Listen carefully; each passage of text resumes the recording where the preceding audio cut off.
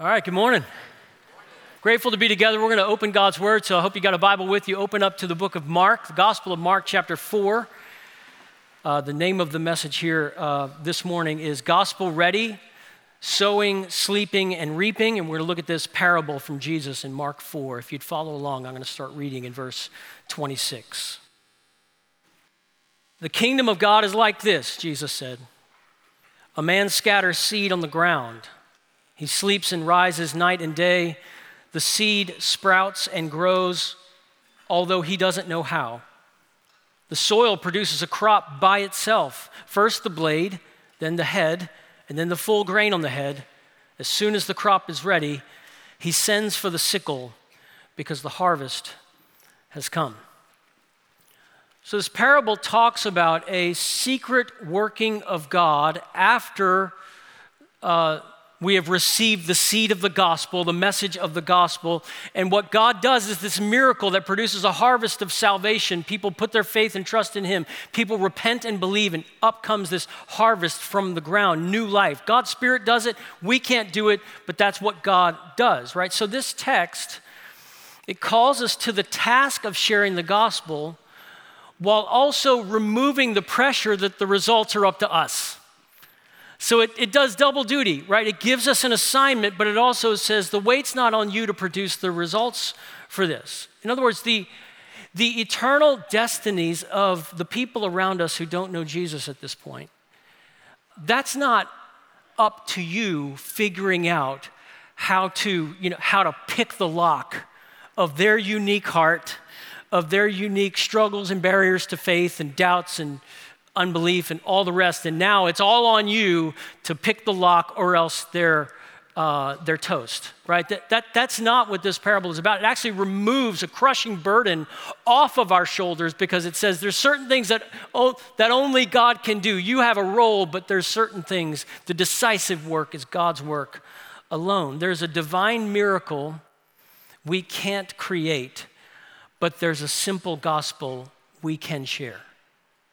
I'll say that again. There's a divine miracle we can't create, but there's a simple gospel we can and must share. So if we're going to be gospel ready, and that's what we're talking about here this morning, if we're going to be gospel ready, we need to understand what we can do and, equally important, what we cannot do. So let's start on that journey by thinking biblically about God and farming. So God and farming. Throughout Mark chapter 4, and we don't have time to read the entire passage, but all throughout Mark chapter 4, Jesus is talking about farming. He's talking about seed and soils and sowing and reaping. That's an extended metaphor that runs through this entire chapter. And here's one of the big ideas if you're taking notes. Sowing in the Old Testament is a metaphor for God's work. It's a metaphor for God's work. So frequently in the Old Testament, for example, plants are people. So, for example, when the Messiah is prophesied that he's going to come, it says that a shoot will emerge from the stump of Jesse. That's the first picture that you get of Jesus coming up out of the stump of the Davidic dynasty. In other places, you have, for example, in Psalm 1, you have this tree that's flourishing, but that tree is a person who meditates on God's word, but the person is a tree, and the tree is always bearing fruit. And so there's the righteous tree that's always bearing fruit, and the unrighteous, Psalm 1 says, is like chaff that the wind drives away. So we're back on the farm. We're back in the field. There's a winnowing fork. There's something that stays, and there's something that blows in the wind of judgment. God says through Old Testament prophets like Jeremiah and Ezekiel and Hosea that he will sow Israel, not plants. He will sow Israel in the land and she will be fruitful. Isaiah says in Isaiah 61 verse 3 that after God has planted his people, it says they would become oaks of righteousness, the planting of the Lord, that he might be glorified. Sometimes when God talks about cutting down the cedars of Lebanon in the Old Testament, it's not about actual deforestation that God is going to do in the world. It's about cutting down the proud rulers of the world that opposed his people. So people are plants, people are trees throughout the Bible. And In other words, Jesus isn't making this up in Mark chapter 4. He's not creating this from scratch. He's pulling from the stock of Old Testament imagery and bringing it into this moment. So what's that mean? It means this. If you were in Jesus' first audience there in Mark chapter 4 and you hear him talk the way that he does, and if you're steeped in the language of the Old Testament and you hear Jesus talk like this, you might arrive at a stunning conclusion that Jesus comes as the end time sower of God, and Jesus scatters his words like seed. So how do we know that the sowing part of the metaphor has to do with scattering the word and speaking the word? Well, look at chapter 4, verse 14. It's not a part of our text specifically, but there it is in the broader context. Mark 4:14 says, the sower sows the word. So that's Jesus unpacking. This is what I mean. This is the symbolism. The sower is not sowing actual seed. He's sowing the word, the truth of God. And then if you backed up, this will be on the screen, so you don't have to turn there. But earlier in Mark's gospel, in Mark chapter 1, it connects Jesus' mission to sowing the word. Here's what Jesus says, Mark 1:38. Let's go on to the neighboring villages so that I may preach there. This is why I have come. So Jesus' mission is connected to him scattering and sowing seeds, and the seed is the word. And so Jesus proclaiming the kingdom. And then Jesus will involve his disciples, and he says, now you go and proclaim the kingdom. So they become the sowers. But at first, what we see here is Jesus, par excellence, the ultimate and decisive sower. So even when we get involved in sowing, which we'll talk about momentarily, Jesus is the ultimate one who is doing this, right? So the concept of harvest, which is right here in our passage, the concept of harvest has both the idea of someone's conversion, so someone putting their faith and trust in Jesus, that's the moment of harvest. That's the moment that they are harvested to the glory of God, right? The standing wheat in the fields of the Lord to his glory. But the harvest is also a reference in other passages in Scripture to this big harvest, this eschatological, this end time harvest, this reaping at the end of the age where the wheat is gathered into God's barn and the weeds are thrown into the fire. And Jesus is the one who does the ultimate farming there. He's the decisive reaper, right? And so he divides between the wheat and the tares. He alone is able to do that. So throughout Mark 4, and that by itself, just so that I don't pass on from saying, that is obviously a seriously uncomfortable truth.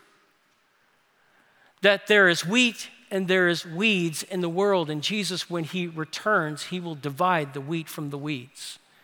There will be this ultimate, decisive, saving and judging activity that the New Testament just calls harvest. The point is, throughout Mark chapter 4, Jesus doesn't pull back from uncomfortable truths. He leans into uncomfortable truths. And what's the uncomfortable truth? The uncomfortable truth is this in Mark 4. How one responds to Jesus' teaching is decisive for whether one is included or excluded from salvation. How one hears, how one responds to his word is the critical matter for salvation or judgment. Well, where do you get that, Matt? Well, you get it by just reading the entire passage. Read all of Mark chapter 4 later on. And one thing that you'll notice is the verb that's used more than any other word in this entire chapter is the verb akouo. It means to hear, and it's used 13 times. Jesus is not going to let you miss the point. I need you people to hear me. He says in verse 3, right, the very first command out of the gate in verse 3 is, listen up.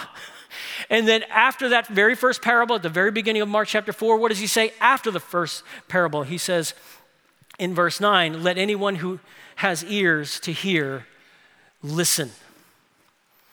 And then in Mark 4, if you got your Bible open still, look at verse 20. Jesus says the good soil is marked by what? Those like seed sown on good ground hear. That's decisive. They hear the word, they welcome the word, and they produce fruit. That's Jesus' way of saying, in the midst of all of this parable and imagery of farming, do not miss the point. Everybody who's in the sound of my voice, you need to turn your ears on if you want to live. You need to hear. What does Paul say? Faith comes by hearing the word of Christ. What is the biggest central command in the entire Old Testament? It's called the Shema in Deuteronomy chapter 6. And the very first words are, hear, O Israel, the Lord your God, the Lord is one, and you shall love the Lord your God with all your heart, soul, mind, and strength. Hear.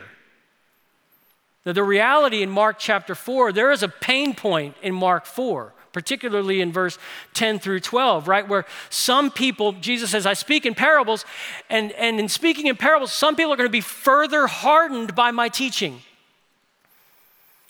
So it's like, you've heard the old adage that the same sun that melts butter hardens clay. And Jesus says the parables are like that.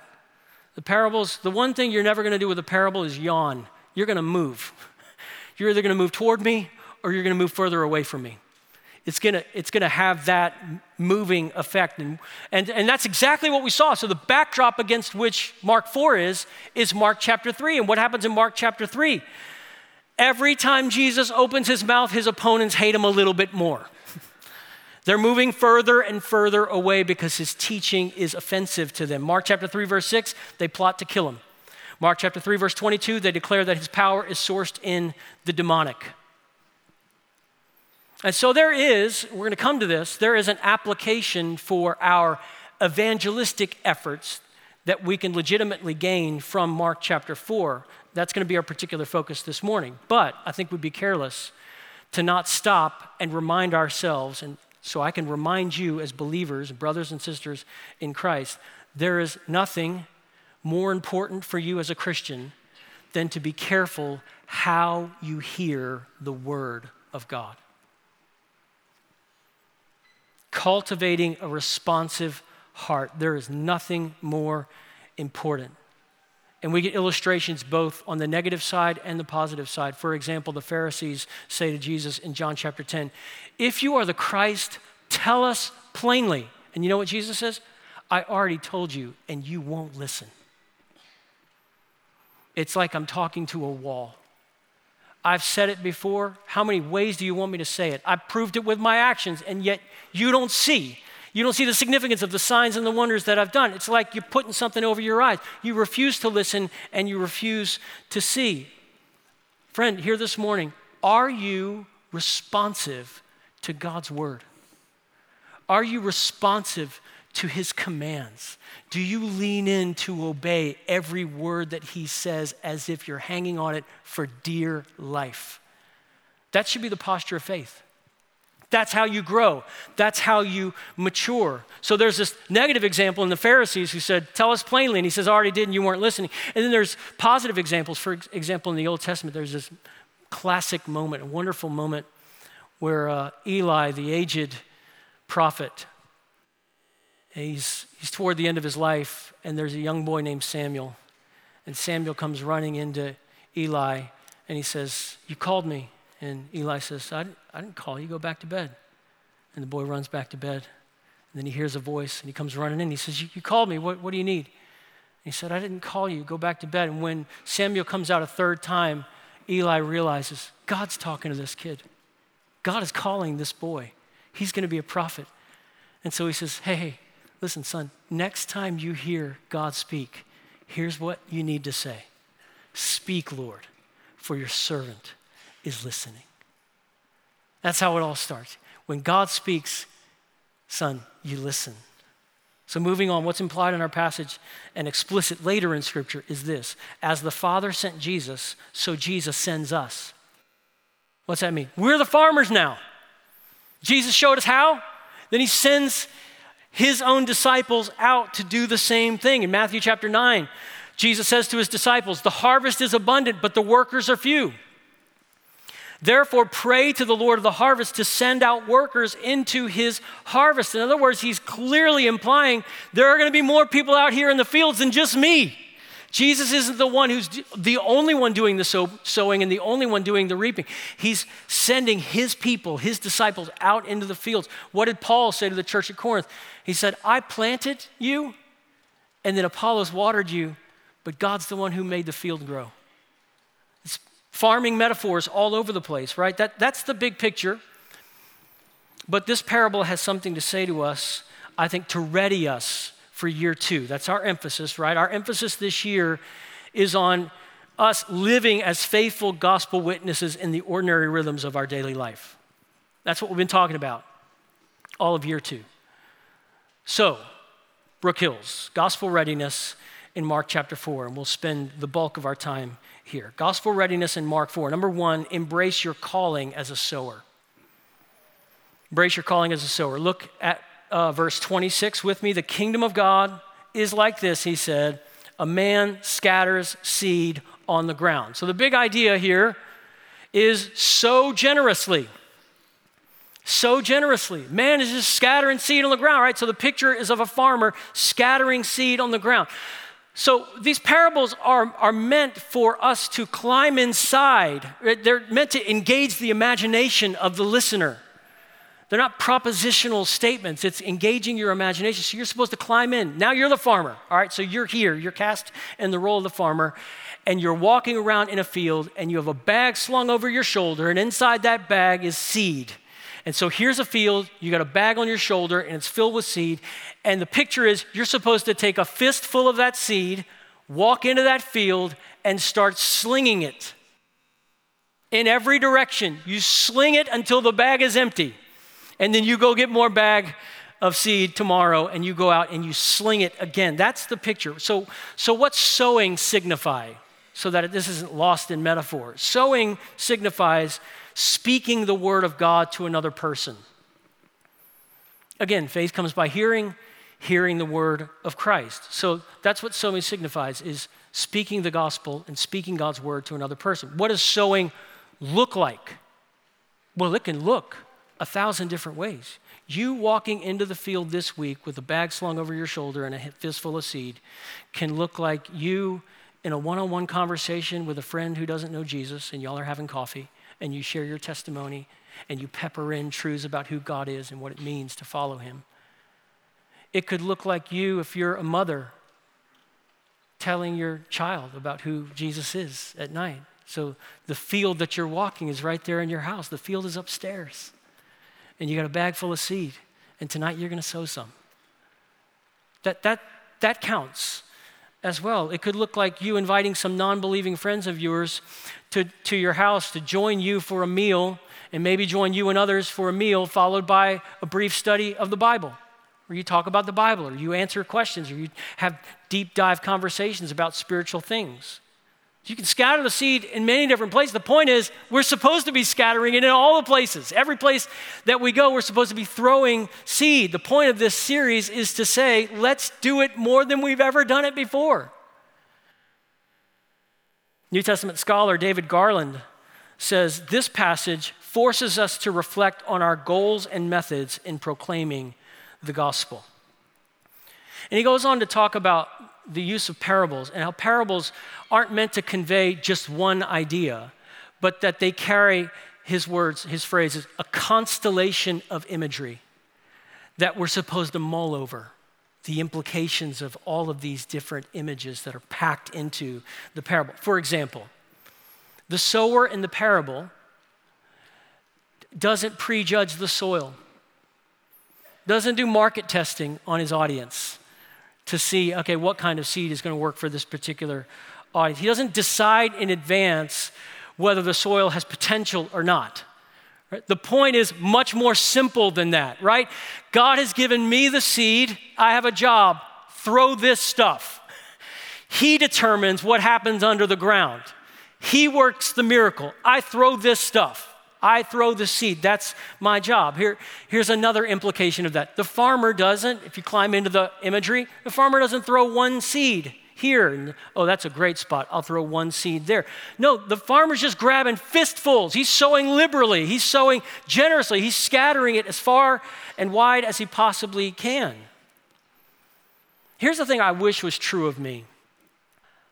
And this is a part of what makes it complicated for me to lead this particular series and year 2 is I'm super convicted by everything that I've been teaching you.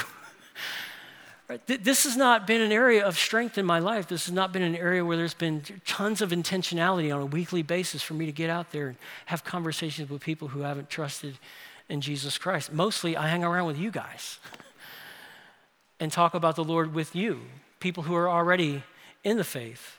I wish this was true of me, that it would be an odd week for me to go through that entire week without telling somebody about Jesus, people who aren't following him yet. Whether they are people who hold other faith commitments, people of no faith commitments, people with doubts, people with previous faith commitments who maybe used to consider themselves to be Christians. My aim and my goal and my prayer is, God, may it be an odd week for me to go through the entire week and not say something to people who haven't yet followed Jesus. I love Charles Spurgeon. He says, I have heard it said of Captain Cook, the celebrated explorer, that wherever he landed, in whatever part of the earth it might be, he took with him a little packet of English seeds. So he was British. He took with him a little packet of English seeds, and he was observed to scatter them in suitable places. He would leave the boat and wander up from the shore. He said nothing to anybody, but quietly scattered English seeds wherever he went, so that he belted the world with the flowers and herbs of his native land. And Spurgeon goes on masterfully to unpack that metaphor and say, you have seeds from your native land, Zion. And he said, scatter those seeds everywhere your foot shall tread, so that this world might be belted with the seeds of Zion, the harvest of Zion.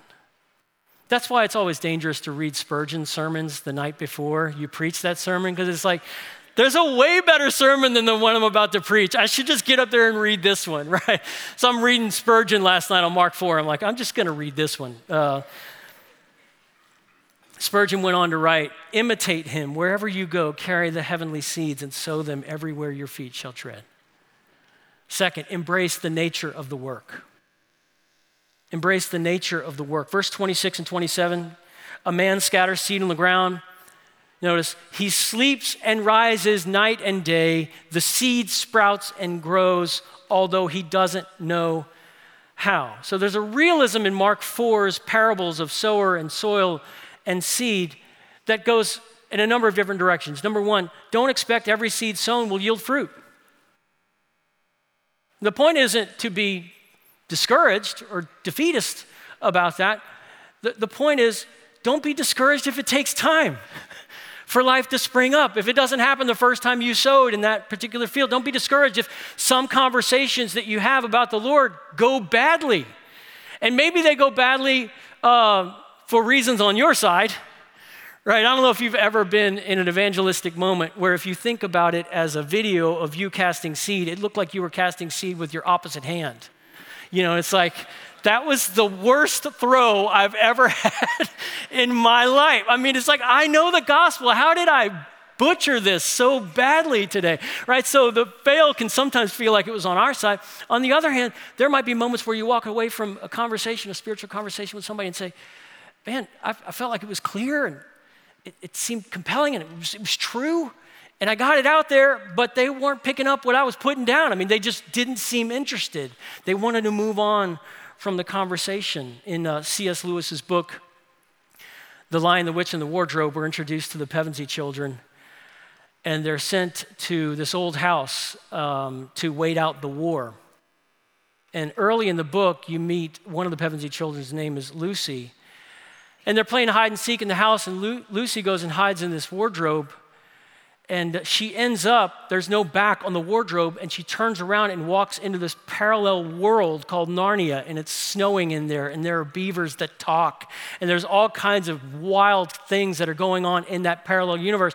And she's there in Narnia for hours, spends time with Mr. Tumnus, and all these things that go on, and then she comes back, having lost track of time. And she's thinking, they're probably sending out search parties. Probably everybody's worried about me. So she comes and she finds her brothers and sisters and siblings. And she says, I'm back. And she's like, y'all were probably looking for me everywhere. Didn't you miss me? I've been gone for hours. And they said, no, the game is still in progress. We just counted to 10. And then, even though she's noble and she's trustworthy, you see that she has this problem of trying to convince her siblings that there's such a thing as Narnia.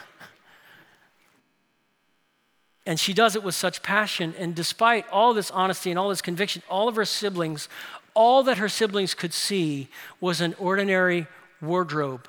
No snow, no trees, no tumnus, no talking beavers, no Narnia. And they even tested it out by going into the wardrobe. They said, okay, we'll entertain you for just a second. And they walk to the back of the wardrobe and they knock on the wooden back and they say, nice try. And you ever had moments where evangelism feels like that? It's like there's this place and it's snowing and it's Narnia and there are talking animals, right? And they're not buying it. And they walk to the back of the wardrobe and they knock and they're like, I'm not feeling it. Like the Pevensey children, sometimes it just takes time. So the next point is don't re-engineer the seed. Again, climbing into the metaphor and the symbolism that Jesus is using here, the farmer throws the seed. He's a farmer, not a scientist. He doesn't create the seed, he throws the seed. That's his job, right? There are prosperity gospel churches, there are prosperity gospel mission movements that generate exciting, explosive numbers, but on closer inspection, they've re-engineered the seed. I think about Black Friday, which is more relevant for some than it is for others. Some of us will be sleeping, some of you will not be sleeping. Well, think about Black Friday. How do they get you to give up the sleep you almost always have at that particular time of the night or that particular time of the morning? Why are there so many people that flock to stores when they should be sleeping? The genius of Black Friday in 4 words is cut prices, boost sales. But what works on Black Friday is devastatingly bad for mission. Because yes, more people will buy, but they're buying a gospel where they can get heaven and keep their gods. Where they can get a savior, and we'll discuss lordship later maybe. We'll talk about faith, but we'll talk about repentance later maybe. Cut prices, boost sales, works for Black Friday, but it has a downside of giving false assurance to people who said yes to a Christ who is less than Lord. And said yes to a Christ who asserts his rule over less than everything. And now we're talking about biblical gospel proclamation. We talked about gospel clarity a couple weeks back. Identity, mission, call. Getting there because that's super important. Who is Jesus? Why did Jesus come? What does it mean to follow Jesus? These are terms that need clarifying up front. It's not to be decided later on. Cost is included up front. It's not in the small print at the bottom. It's clarified up front. Jesus lets people walk. He says to the rich young ruler, so do you want to serve God or do you want to serve your money? It's one way or the other. And he sees brake lights headed out. And he doesn't stop the guy. Don't re-engineer the seed. Next, sow with faith and pray for harvest. So the farmer goes to sow, and then what does the text say? He comes back in and he goes to sleep. So there's a time to sow and there's a time to sleep. Engage the imagery. Now, so what I'm talking about sowing with faith is if you engage the imagery, the farmer doesn't go to sleep thinking there's nothing going to grow out there in that field. If he thinks nothing's going to grow out in the field, he's in the wrong line of work. Every year he sees something grow out in that field. I'm throwing enough seed for something to grow out in that field. I love what Spurgeon says here again. I fear that many Christians work without faith. If you have a garden or field, you would be surprised and grieved if nothing at all grew. But many Christian people seem quite content to work on, and they never reckon upon results so much as to look for it expectantly. A lack of expectation has been a great cause of failure in God's work.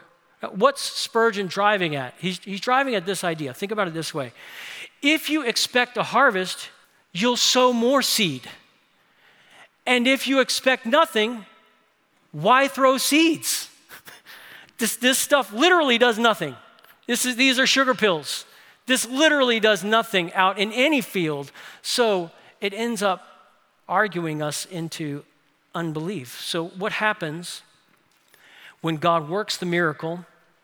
We've sowed the seed and life springs up. Look at verse 28. The soil produces a crop, automote. It's the Greek word meaning automatically, of itself. It's not caused by anything in the sower. It's something else that's happening there in the ground. First the blade, then the head, and then the full grain on the head. And as soon as the crop is ready, he sends for the sickle because the harvest has come. So you fast forward, you talk about reaping, you talk about harvest. And Jesus, in John chapter 4, he's just revealed himself to the woman at the well, the Samaritan woman, and she concludes, it's all true. You're the Messiah. Stay here. And she runs back to her village and she says, everybody needs to come with me. Come see a man. That's her word. And they find the transformation so obvious in her life that they literally come following her out of the city, out to this well. She runs out of the village and beckons them to come, and she brings them out. And as she brings her entire town, all her neighbors with her to meet Jesus, Jesus is standing there with his disciples at the well. And he says to his disciples, as the people come out, he says this, hey boys, don't say there are still 4 more months and then comes the harvest. Listen to what I'm telling you. Open your eyes and look at the fields because they are ready for harvest. And he says, I sent you to reap what you have not worked for, so start swinging sickles because all these people are ready. And you keep reading the text, and they are. They say to Jesus, no longer do we believe what she said about you because of what she said. We believe because we see it. There's a time for sowing. There's a time for reaping. And Jesus says, when life begins working, isn't this cool, this metaphor, the way he unpacks it? When life begins working, you see it often in stages. There's the blade, he says, and then the head, and then the full head on the grain on the head, and then the crop is ready. In other words, this must mean that there are people who have heard the gospel and stuff is going on in their interior world. Stuff is going on inside them. A work of God has begun. They're thinking about it. They're mulling it over. They're feeling the early goings of conviction of sin, maybe fear of hell, maybe longing for heaven, warming up to the word of God. They're thinking about Jesus. They're thinking about his compelling statements. They're thinking about his upside down kingdom. They're thinking about his death on the cross and his suffering. They're thinking about his resurrection and his new life, what the old theologians called secret inducements and persuasions, by which God is dismantling their resistance to the gospel. And all that's happening underground. You don't control that. You sow the seed, and under the ground, God is dismantling their resistances to the gospel by secret inducements and persuasions. You think about an example of this in the book of Acts. Saul of Tarsus, hardened religious man who hated the gospel, hated the way of Jesus. And I don't think he could shake what he saw the day Stephen was stoned to death. Something in that moment rocked him. Something of Stephen's shining face. It said he had the face of an angel. Stones are flying and he looks into heaven and his face lights up with glory. Something about Stephen offering forgiveness and praying forgiveness on the ones throwing the stones that will kill him momentarily. Something about Stephen's words about the temple, Stephen's words about the Messiah. The last thing Stephen did with his dying breath was send his hand into the seed bag and chuck gospel seed as far as he could. And Stephen's compelling death and Stephen's stunning words, if you will, put a ticking time bomb in the mind of Saul that detonated on the road to Damascus. There's patience. God works after the seed has been sown. And then there's a time to harvest. What's time to harvest? How does that translate into our world, your world as a witness of the gospel? It means that there might be times where you can discern and you can even say to the friend who's standing in front of you, bro, you're right there. Isn't it time? Hey, isn't it time to follow Jesus? Why not now? How about, is there anything that you want to hold back from God, or are you ready to dive all the way into the life with Jesus? And then what's the person say? Maybe the person says yes, and you say, okay, Guess what? Believe on the Lord Jesus Christ and you will be saved. Whoever calls on the name of the Lord shall be saved. How about we do that? How about we call on the name of the Lord? You start. Call on his, that's sickle. That's reaping time. That's harvest time. And then once they're reaped, now what? Baptism. Let's head into the waters. It's time to openly, publicly declare who you belong to, right? And then biblical community, church membership, gathered worship, loving Jesus, growing in Jesus, making disciples of Jesus. In John chapter 5, Jesus says this, truly I tell you, anyone who hears my word and believes him who sent me has eternal life and will not come under judgment, but has passed from death to life. Here's the question for us. We talk about live sent. Don't you want to be there sometime this year where somebody passes from death to life? And you were there. Literally, it happened right there at the table. And you saw them cross over from used to be dead and now they're alive. And you get the privilege of all privileges of swinging the sickle and saying, it's time to harvest. Let's go. There's a time for sowing and reaping and sleeping. So, farmers sow in a field, but farmers don't live in a field. And I have this on good authority because my wife's dad, Mr. Pete, has been a farmer all his life. He farmed in the fields with his father when he was a boy, and then he became a tenant farmer in those same exact fields, sugarcane fields of South Louisiana, all the way until he retired. And I had the joy of getting to work a couple of grindings, which was harvest season, in South Louisiana with him. And I saw it day after day. He works in the field, and then he comes in and he rests. And what's resting look like for Mr. Pete, an actual farmer? It means he comes inside, he takes his boots off, he puts his tennis shoes on, and he goes for a walk. And then he cooks with his wife. And he never misses a single LSU baseball game. And he sleeps. There's a time for both the farmer and the land to rest. So you have rest, you think about that. That's your ordinary life. That's the weight of their eternity doesn't depend on you not resting. I think this is particularly needed for parents because the fields in which you sow are your home address. So it's very blurry when you leave the field and when you rest, and it's like, I live in the field.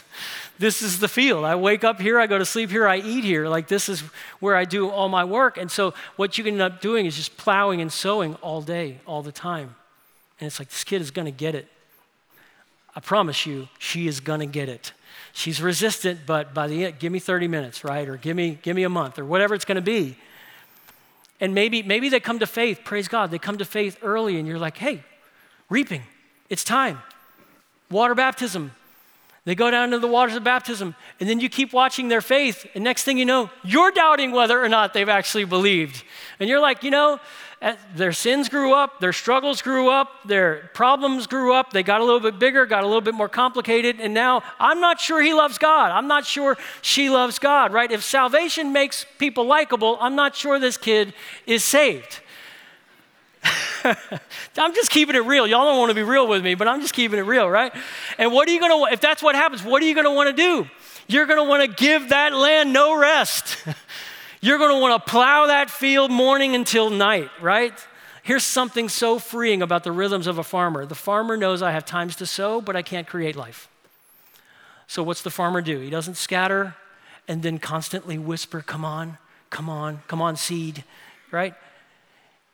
He sows seed, and then he takes the bag off his shoulder, and he hangs it up, and he takes a shower, and then he comes out and he eats dinner with his family. Guy who scatters seed in chapter 4, verse 27 goes to bed. In other words, go about your business, your everyday life, your ordinary life.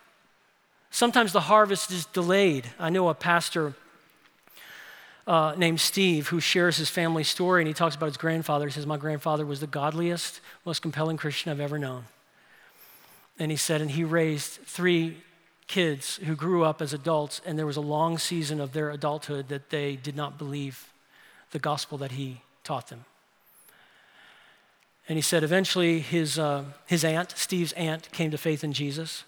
Then Steve led his dad to faith in Jesus. And then there was Uncle Fred. And Uncle Fred did not believe. And Uncle Fred's life was a wreck. He had addiction issues, and he would come and borrow money from family members and lie, and then he would disappear for a long period of time. Then he would come back to borrow more money and hit self-destruct for a long period of time. That was the recurring cycle of Uncle Fred. And Fred went off the radar for a long time, extra long time, and Steve said, we didn't even know if Uncle Fred was alive. And during Uncle Fred's disappearance on this particular occasion, the grandfather died. And Steve said, I went to my grandpa's bedside and I said, Grandpa, how can I pray for you? And he said there was a sense of faith and a sense of joy. Even on his deathbed, he quoted 3 John 4, I have no greater joy than to hear that my children are walking in the truth. And it was his last prayer of dependence and prayer expression of hope. And years later, Steve got a letter and found out that Uncle Fred, during his disappearance, went to a canyon in Arizona, and he sat on the edge of that canyon intending to jump. And Steve described it this way: guilt, shame, a trail of shattered lives pressed upon him so hard he began to sob uncontrollably. He resolved his life wasn't worth living, but as he sat there, the God of mercy, of hope, Jesus the Savior, began to work. Fred's letter said, I began to reflect back over things that my father taught me early on, but that I had rejected. And instead of jumping, he began to cry out, Jesus, if you're real, please forgive me. Please forgive me. He began to confess everything he ever did. And then he said, he began to sing. He began to cry new tears. He remembered what his father told him over and over about being reconciled to a God who is merciful and who forgives sins. And then Steve goes on to talk about the reaping of salvation and new life that happened in his Uncle Fred's life and resulted in years of following Jesus since that day. Sometimes the seed goes into the ground and it takes a long, long time for it to spring up to new life. So don't lose heart. Don't grow weary in sowing. I heard a pastor just this past week who said there were so many people in his church family that loved people in their lives, and those people were rejecting the truth of the gospel. And he said that they created a list, and he said that the list was held in the tightest possible confidence, and it was given to one group of people, a group of intercessory prayer people. And that list was held by them, and they would just come to the church, and they would just pray over this list. And guess what they called the list? The most wanted list. The most wanted list. And he said, amazingly, miraculously, in the 6 to 8 months that followed prayer for the most wanted list, a dozen or so people from that list came to faith in Jesus. Maybe that's your writing prompt this week in your journal. My most wanted list includes ... And maybe in weeks to come, next to each one of those names, the Lord leads you as you read through his word. He leads you to attach scripture verses that you want to pray for people on your most wanted list. So church, the Lord intends to use us. We don't create life, but we have a role. Do this. Cast seeds and then pray.